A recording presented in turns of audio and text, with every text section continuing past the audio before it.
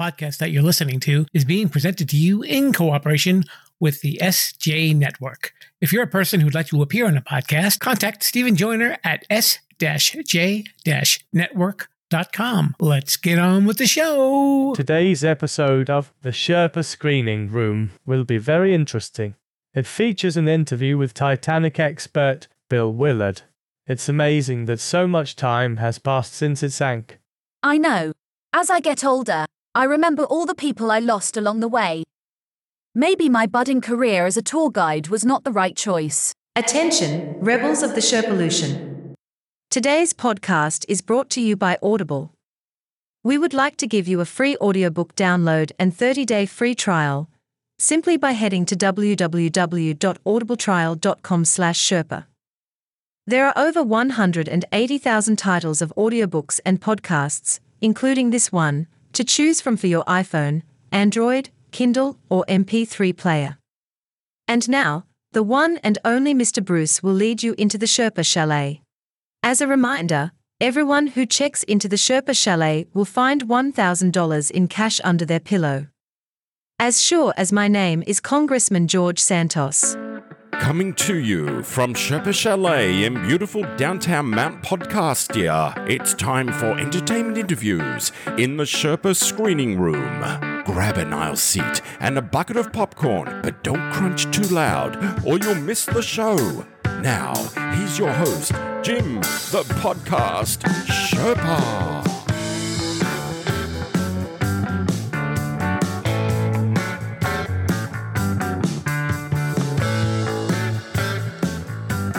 Hello there, rebels of the Sherpolution. Welcome to the Sherpa Screening Room.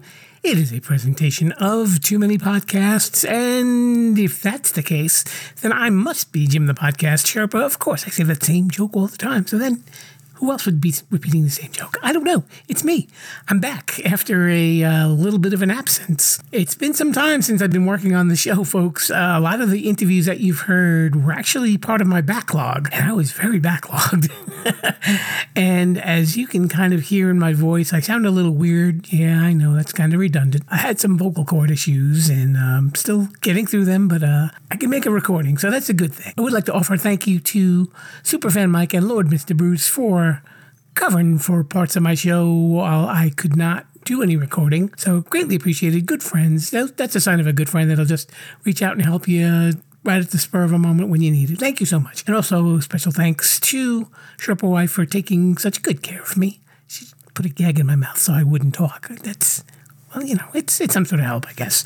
So anyway, where are we? Yes, we are here in the Sherpa Screening Room, and you are listening, and it's a good thing that you're listening, folks. These are the shows that we get to speak to folks who are in the entertainment field. You know, they are entertainers, actors, writers, directors, and my guest today is an author, but he's best known as a speaker and an expert on, you guessed it, the Titanic. His name is Bill Willard. He's coming to us from North Carolina. I had a really great time talking to him. It was a very educational conversation and a lot of fun, too. You'll hear Bill is a super nice guy. I think you're really going to enjoy what he has to say, and you will be fascinated as well. The man is definitely a captivating speaker, and before my voice goes out, I think we should go right ahead and listen to what he's got to say.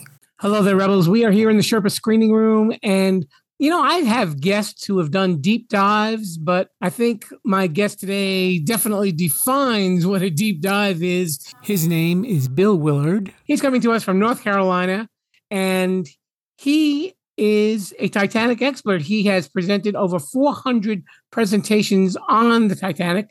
He actually accompanied a crew to recover some of the pieces from the Titanic. We're going to talk about that, and we're going to get to know him a little bit better. Bill, welcome to the show. Thank you, Jim. It's an honor to be here. Thank you for having me. Well, I'm glad that you can come. Now, your interest was originally piqued by A Night to Remember, but the book. The book. Originally, I was a middle school student having to do book reports. Old people will remember having to do book reports from the library. These new kids don't know what those are. And I picked A Night to Remember.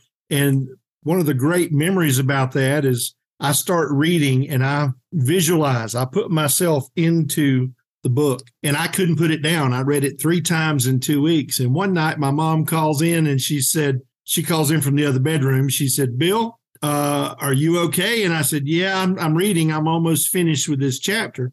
And she said, it's almost 4:00 in the morning and you've got to get up in 3 hours to go to school. And it was a school night. And I was just so into that book, I could not put it down. And so that started my interest. I was able to watch the movie A Night to Remember. There was the Clifton Webb version, Titanic. Robert Wagner is in it. Barbara Stanwyck is in it. Great old movie where the son jumps on up to be with the father near the end. And so that was a great classic. And then came the 1979 version, SOS Titanic. David Warner was in it. And I'm the super geek in the movie theater watching those all by myself. There were a few people there the first time, but after 4 or 5 days, here I am sitting by myself with my popcorn. Clive Cussler's book was turned into a movie.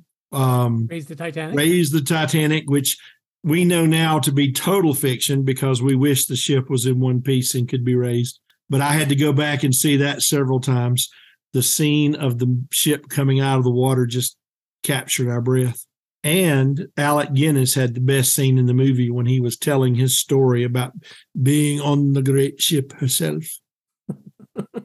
What do you think is the enduring fascination with the Titanic? Just because it was just so unique that it was the largest ship of its time and it sunk on its maiden voyage, and there's kind of like a mystery behind it as well. Is that what it holds for you, or is it a little bit more than that? There's a magnetism. It draws people all over the world. It really does. In the United States, for example, a lot of the 3rd and 4th grade classes talk about the ship in some of their social studies. But there is just a mystique about it that draws people to it. And when I go to do presentations at schools, I can capture attention for 2.5 hours. And to capture 4th, 5th, and 6th graders' attention for an hour is a miracle. But 2 hours, I'm in here, I'm telling stories, I'm showing images, I'm walking around, and these kids are totally fixated. It's incredible. They are so focused on it. And what's interesting about that is 5 years later, we have a whole new elementary school age group that's coming in and learning about Titanic. And 5 years after that, we're at the 25th anniversary of James Cameron's movie.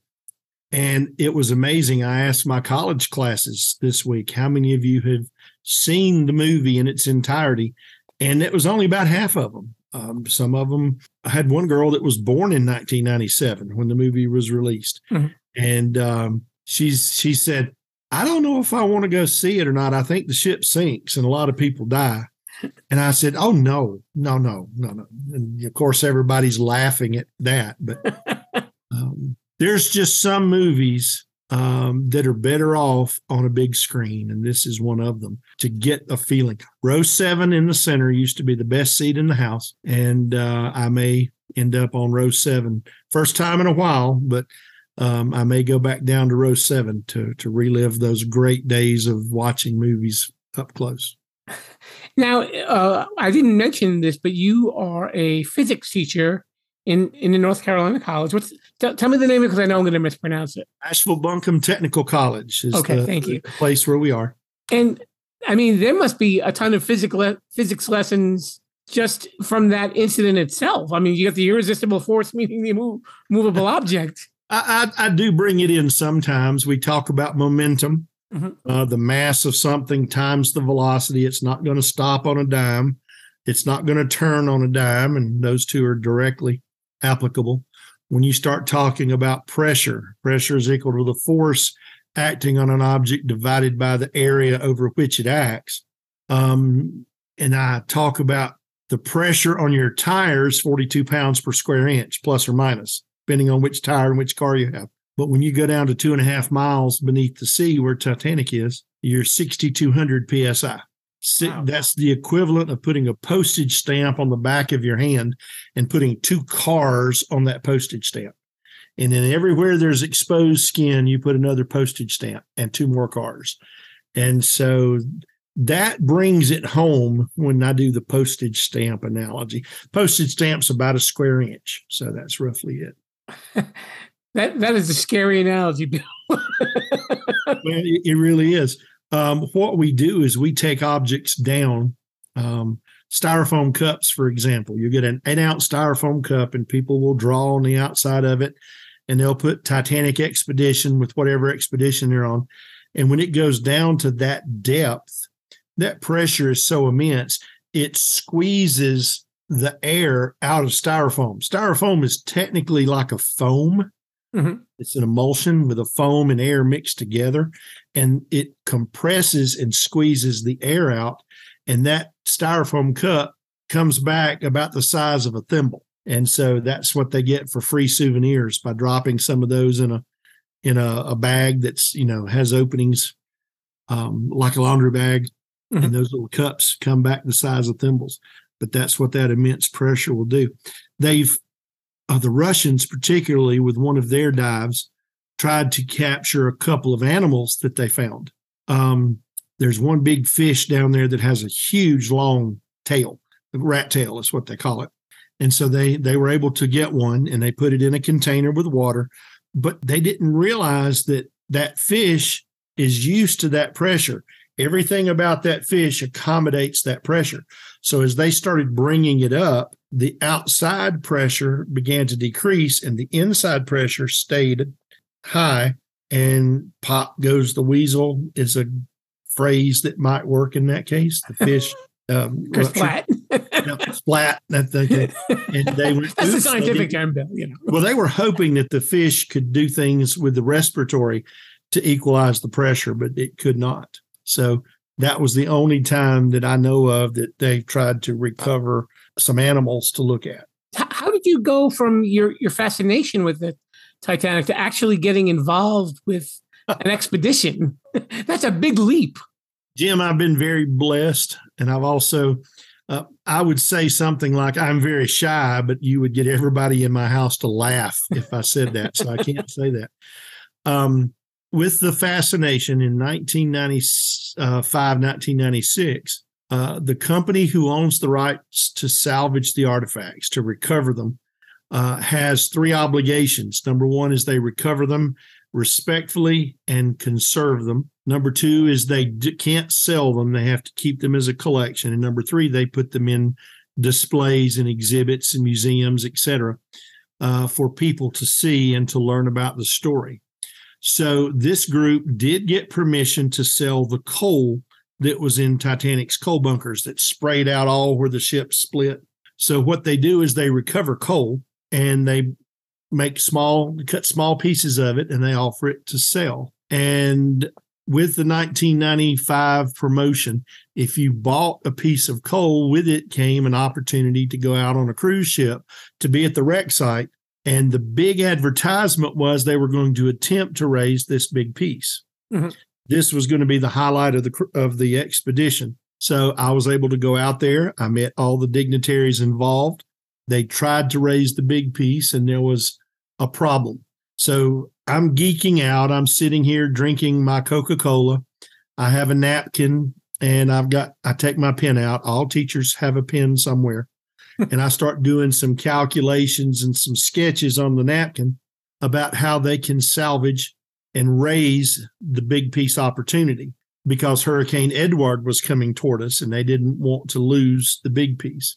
It came down to 2 decisions: the captain of a little ship called the Jim Killebuck and my suggestion, my recommendation. And the captain of the Killebuck chose his own. Didn't work. They get into a hurricane. Hurricane Edward had the ship bouncing up and down, and they had to separate the piece to keep their ship from sinking. So this little big piece drops back down about 2 miles and sticks back in the ground.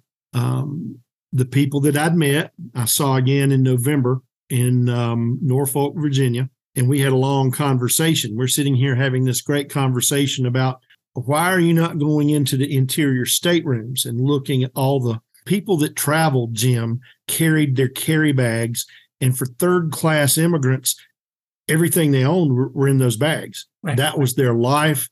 That was what they were carrying to their new life in America. And they're still sitting in those rooms. They really are literally in those rooms, still sitting there. Clothes are still in some of those dressers. Medals are still down there. the Caldwell family, the man left $100 in gold in his bureau, like side night table drawer. It's still sitting there on the floor probably by now. That wood may be decomposed, but there's $100 in 1912 gold there. That's about, can be anywhere from $7,000 to $8,000 in today's money, just the coin value. But the fact that it was on Titanic would probably quadruple it, every bit of it. So I made some proposals. I said, if I can make an ROV camera system that will go inside the ship that's expendable, will you use it?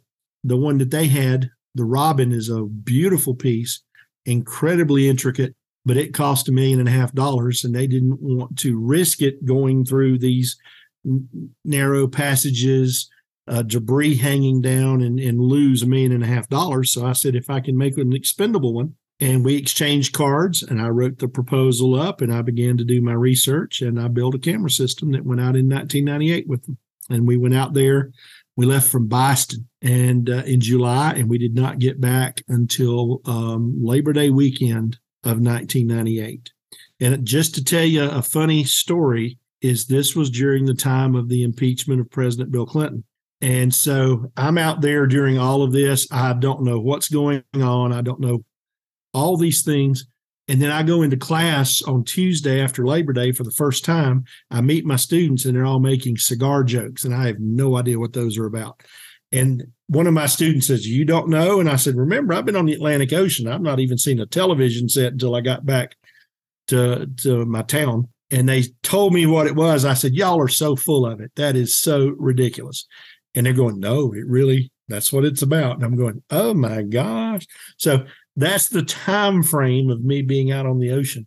And as I said, I was very blessed. I met some of the most incredible people in their fields out there, from Ifremer, which is the French research of sea exploration, P.H. Nargeolet and George Tulloch from RMS Titanic, Discovery Channel executive producer Maureen Lemire and her filming team, Stardust Visuals, from NBC, Meade Jorgensen, Bob McEwen, Sarah James, who was, they were reporters, and Meade was the exec who is still with NBC.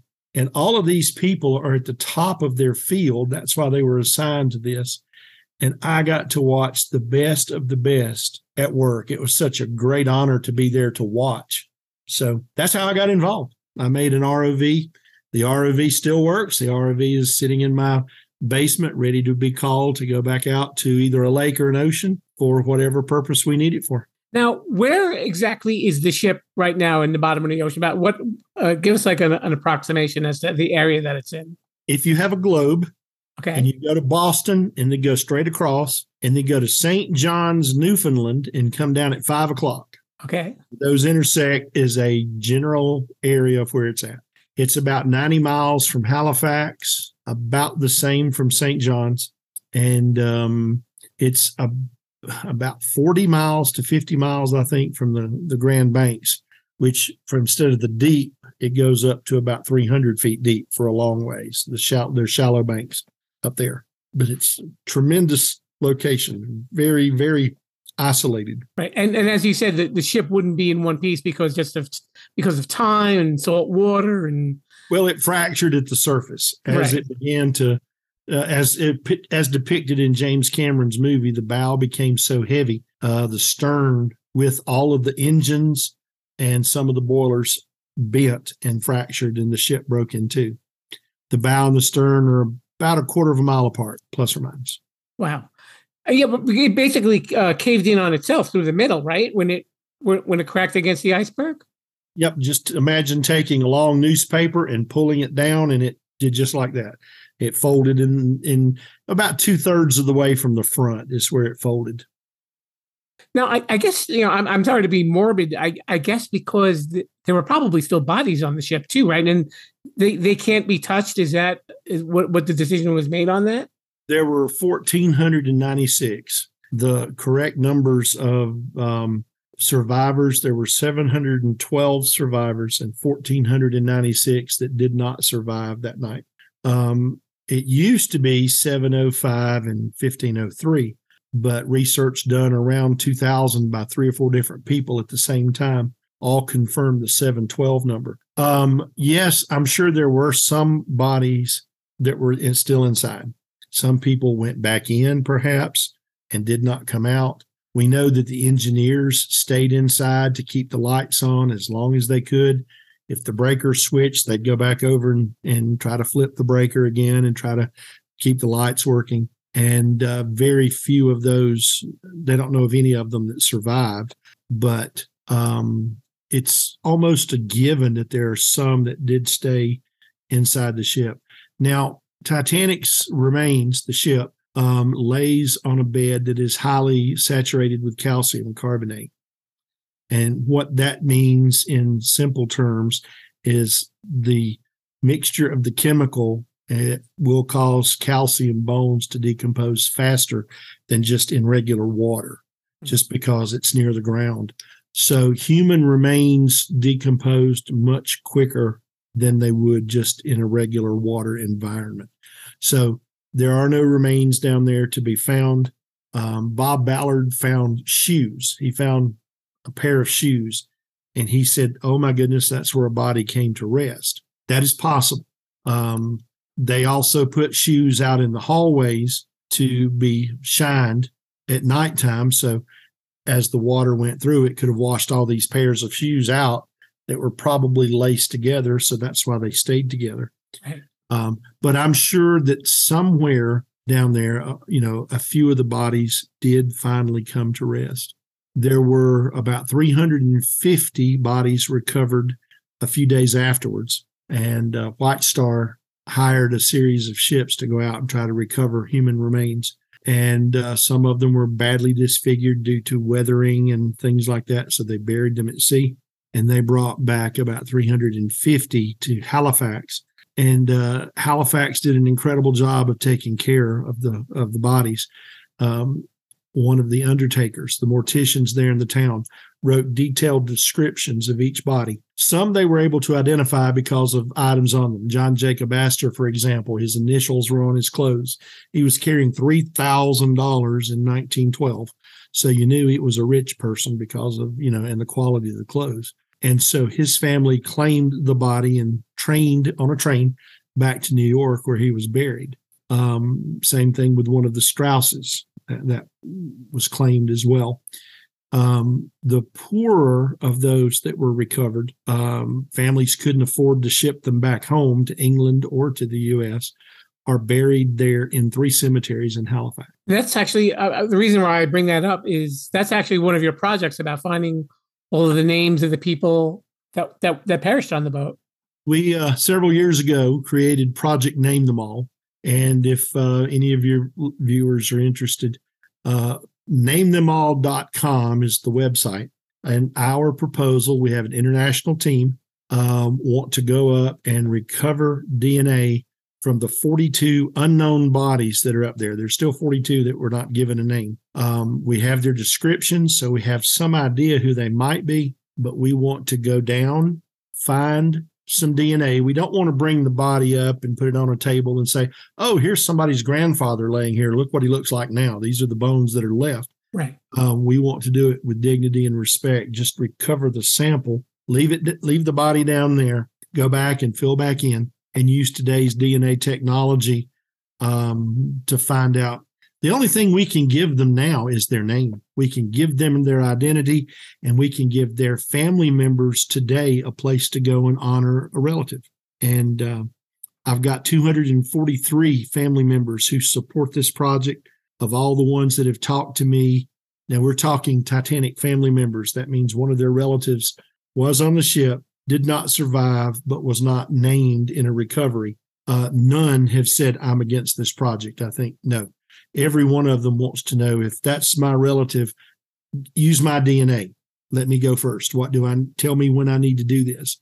Mm-hmm. The cemeteries are a little hesitant.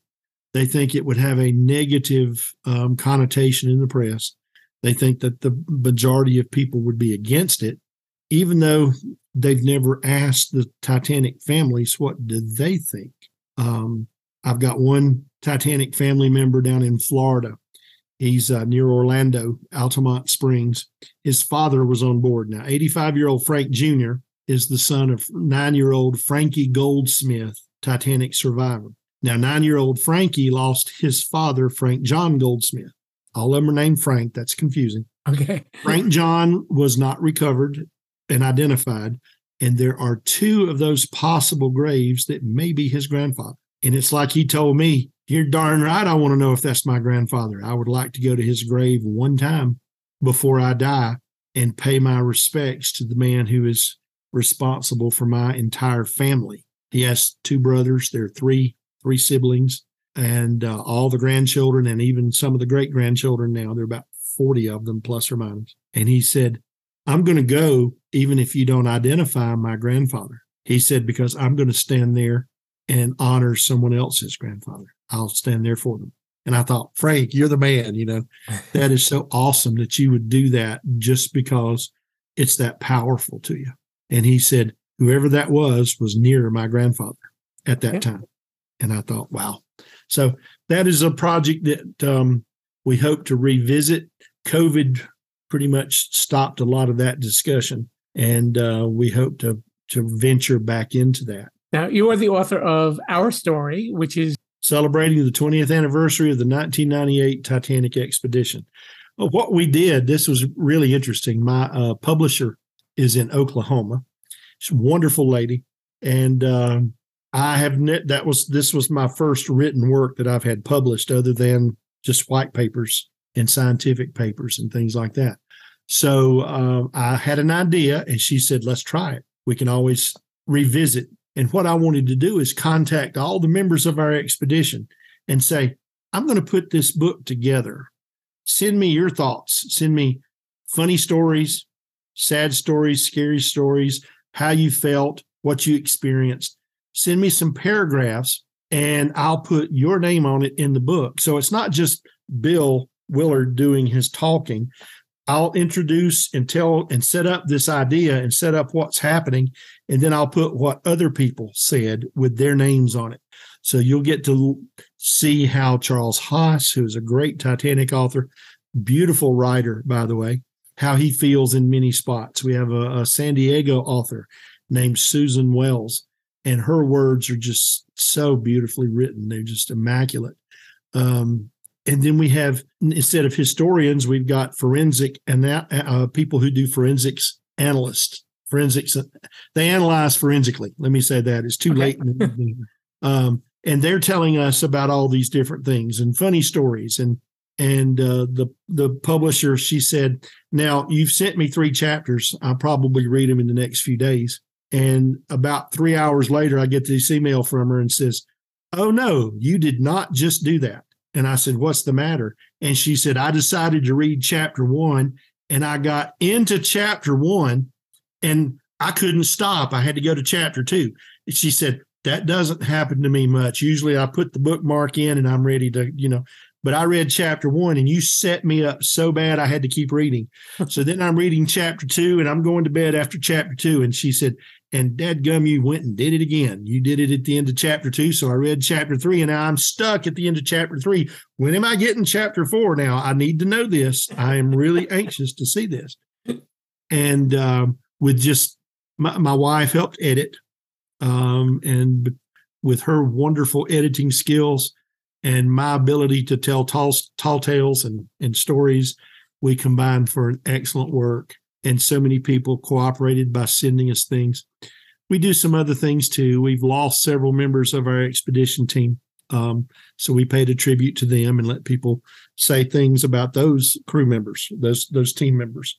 And I'm glad I thought to do that, because we were a cohesive family out there for a short while.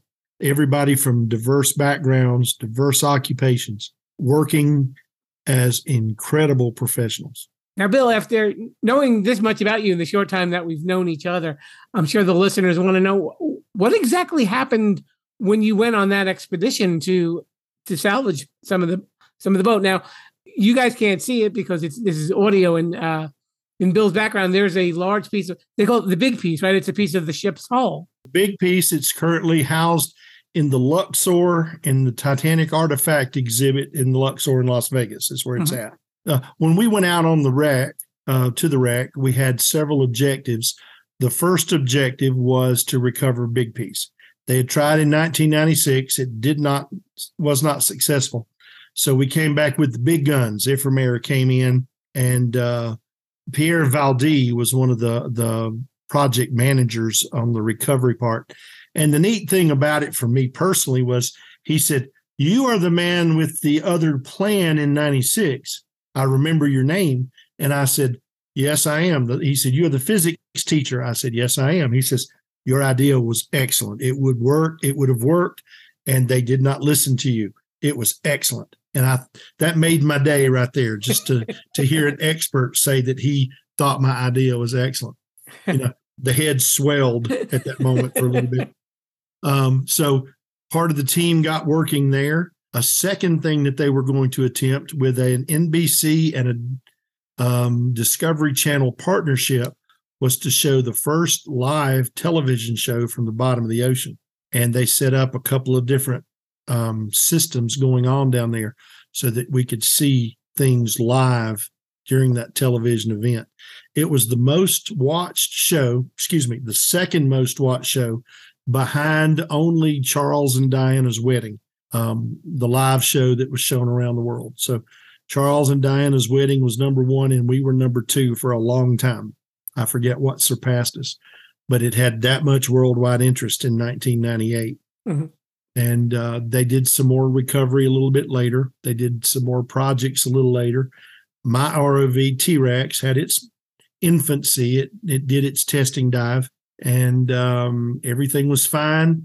We were on the bottom of the ocean. We were on the bottom on the seafloor, and we got news about Hurricane Bonnie hitting North Carolina. And that caught our attention because here we are so far away from land.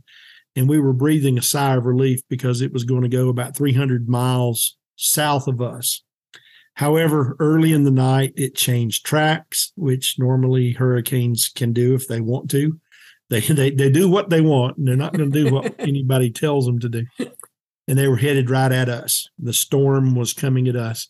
And here we are on this. There's 3 ships out there, and all these landlubbers are going, oh boy. One of them left very quickly, and then 2 of us were there getting ready to ride it out. The Nadir and Ocean Voyager. And they told us, quite frankly, don't go outside. Don't go outside unless you have to. And even then, tie yourself to something, because this is not your normal little joyride in the wind. And we hit the storm, and we were in the hurricane for 17 hours. And for a long time, we rode 80-foot waves up and down. And you could hear the anchor. As we were going down, the anchor would swing away from the ship. And then, boom, it would hit the ship as the ship started back up the next wave. And we were just very grateful the anchor did not penetrate into the hull.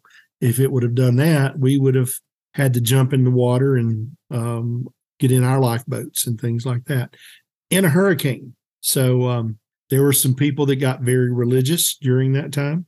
There were some people who were religious, who were just sitting there saying their prayers. There were some people holding on, going, "Yoo-hoo," every time we'd go up and down. And it was a moment to remember. It really was. I remember the next morning, after all of us did get a few hours sleep, we came out on the deck, and the sea was so flat and calm, and it was a beautiful sunrise, beautiful sun. And we were all very, very grateful to see that sight. It was just outstanding. It was a great memory. Some of the other things that we did there that's very memorable is we arrived on site. It was daytime when our ship got there.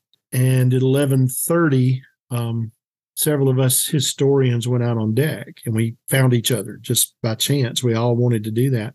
11:37 is when Titanic struck the iceberg, ship's time. And so we were out there, and somebody said it's 11:37, and we looked in the water. We looked right there where the ship sank, and we actually stayed out there till about 2:20 a.m.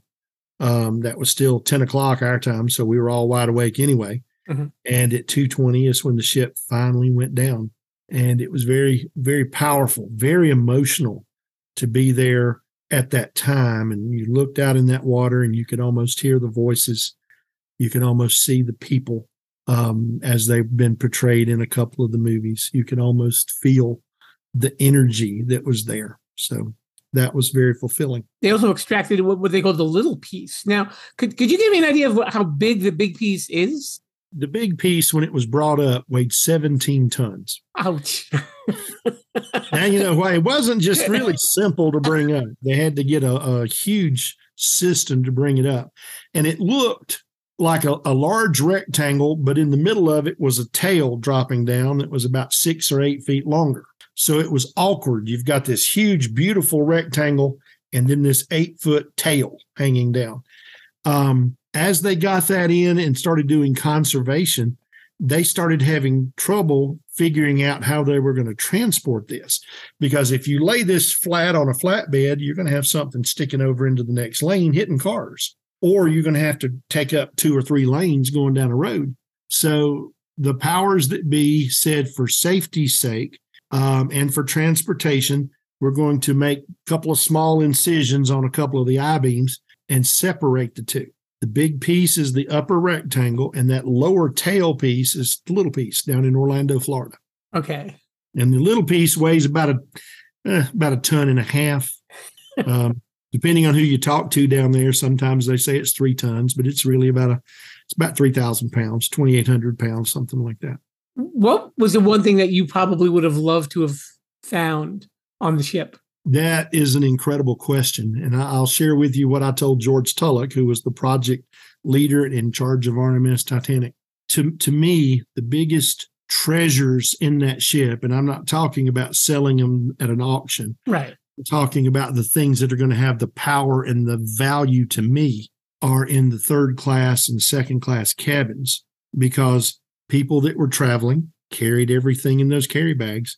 And an example, Frankie Goldsmith was going to bring a cap gun, and his mother told him he couldn't bring it. In their carpet, which is still in the cargo hold, Frankie hid his cap gun in that carpet, along with his mother hiding. She wrapped up her sewing machine in that carpet. Wouldn't it be incredible to open up that carpet and there's little Frankie's cap gun still there, it's protected by the carpet, and his little Frankie's mother, Emily Goldsmith's sewing machine. Imagine seeing those 2 pieces with the carpet behind it and hearing this story and talking about little Frankie. Frankie Goldsmith grew up in Detroit, and this is back in the time when Detroit had Al Kaline and Mickey Lolich and Bill Freehan and Norm Cash and several others that were great in the early 60s. Mm-hmm. And he lived close enough to the stadium that if they hit a home run, the fans would just cheer uncontrollably. And Frankie, the 9-year-old boy who is now an adult, right, would be so rattled because he said the cheers reminded him exactly what the people in the water sounded like while he was in a lifeboat. And it would just get him very upset. He would have to maybe leave, close his windows, turn on something so that he could not hear those sounds. So there's so many great stories for everything down there. I would love to bring up. We've learned things about people because what they found in their baggage that we didn't know about in real life.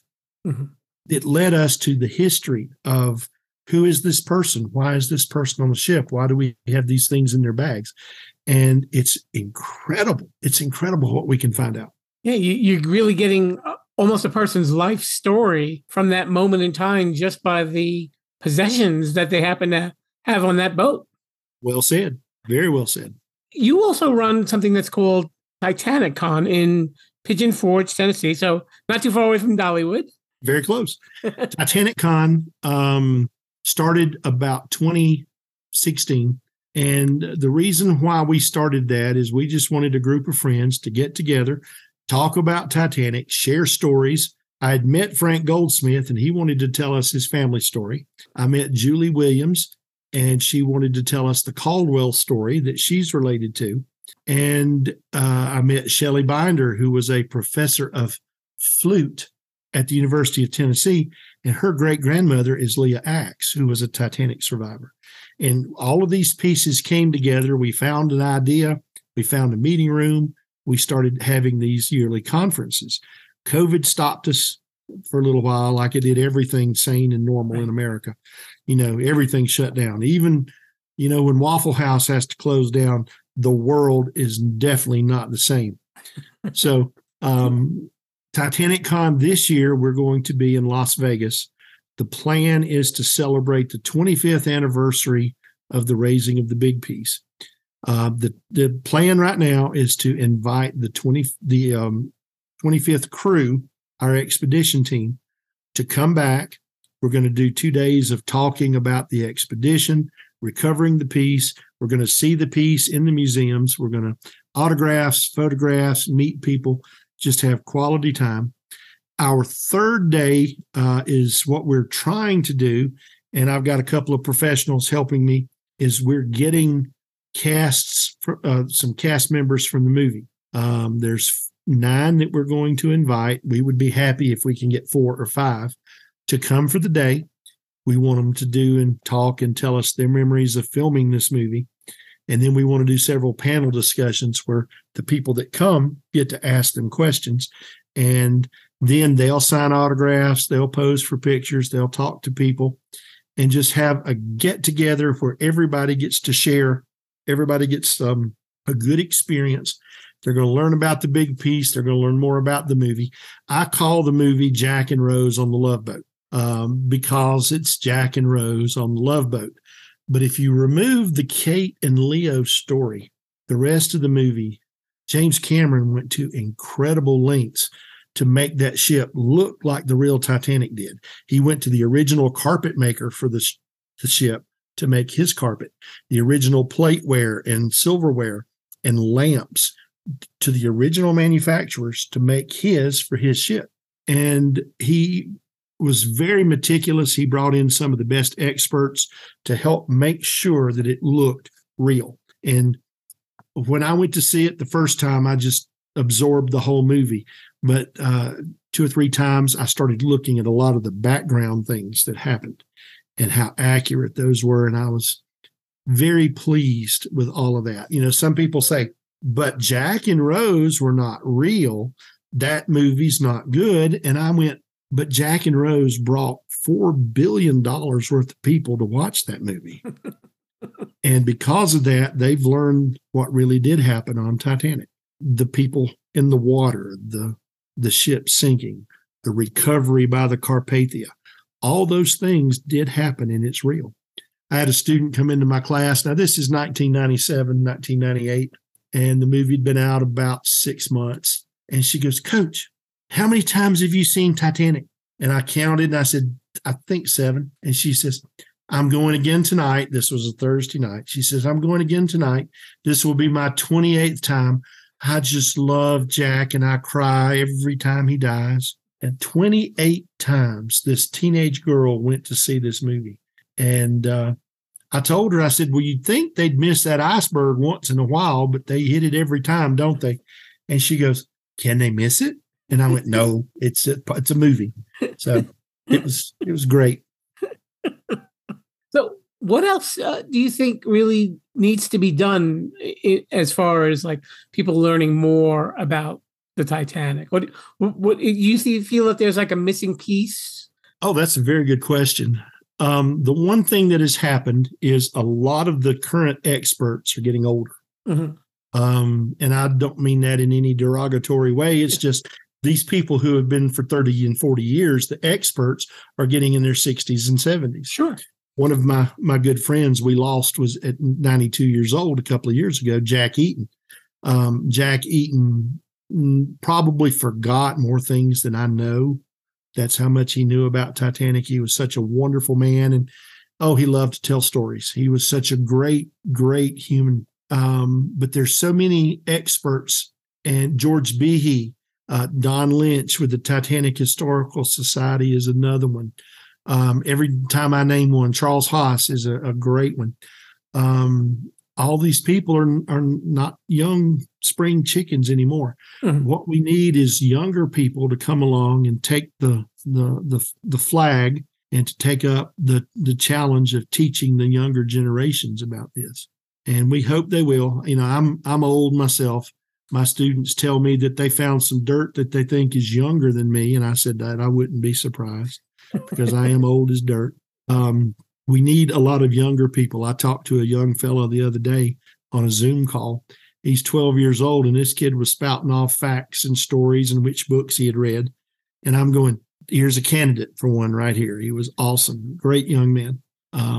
So the Titanic Con, what we hope to do is share these things. We do have some young people coming. Parents did have let their kids miss school a day or so to come to this conference. My website is voyagesexplorertitanic.com. And there you find a link to the Project Name Them All page.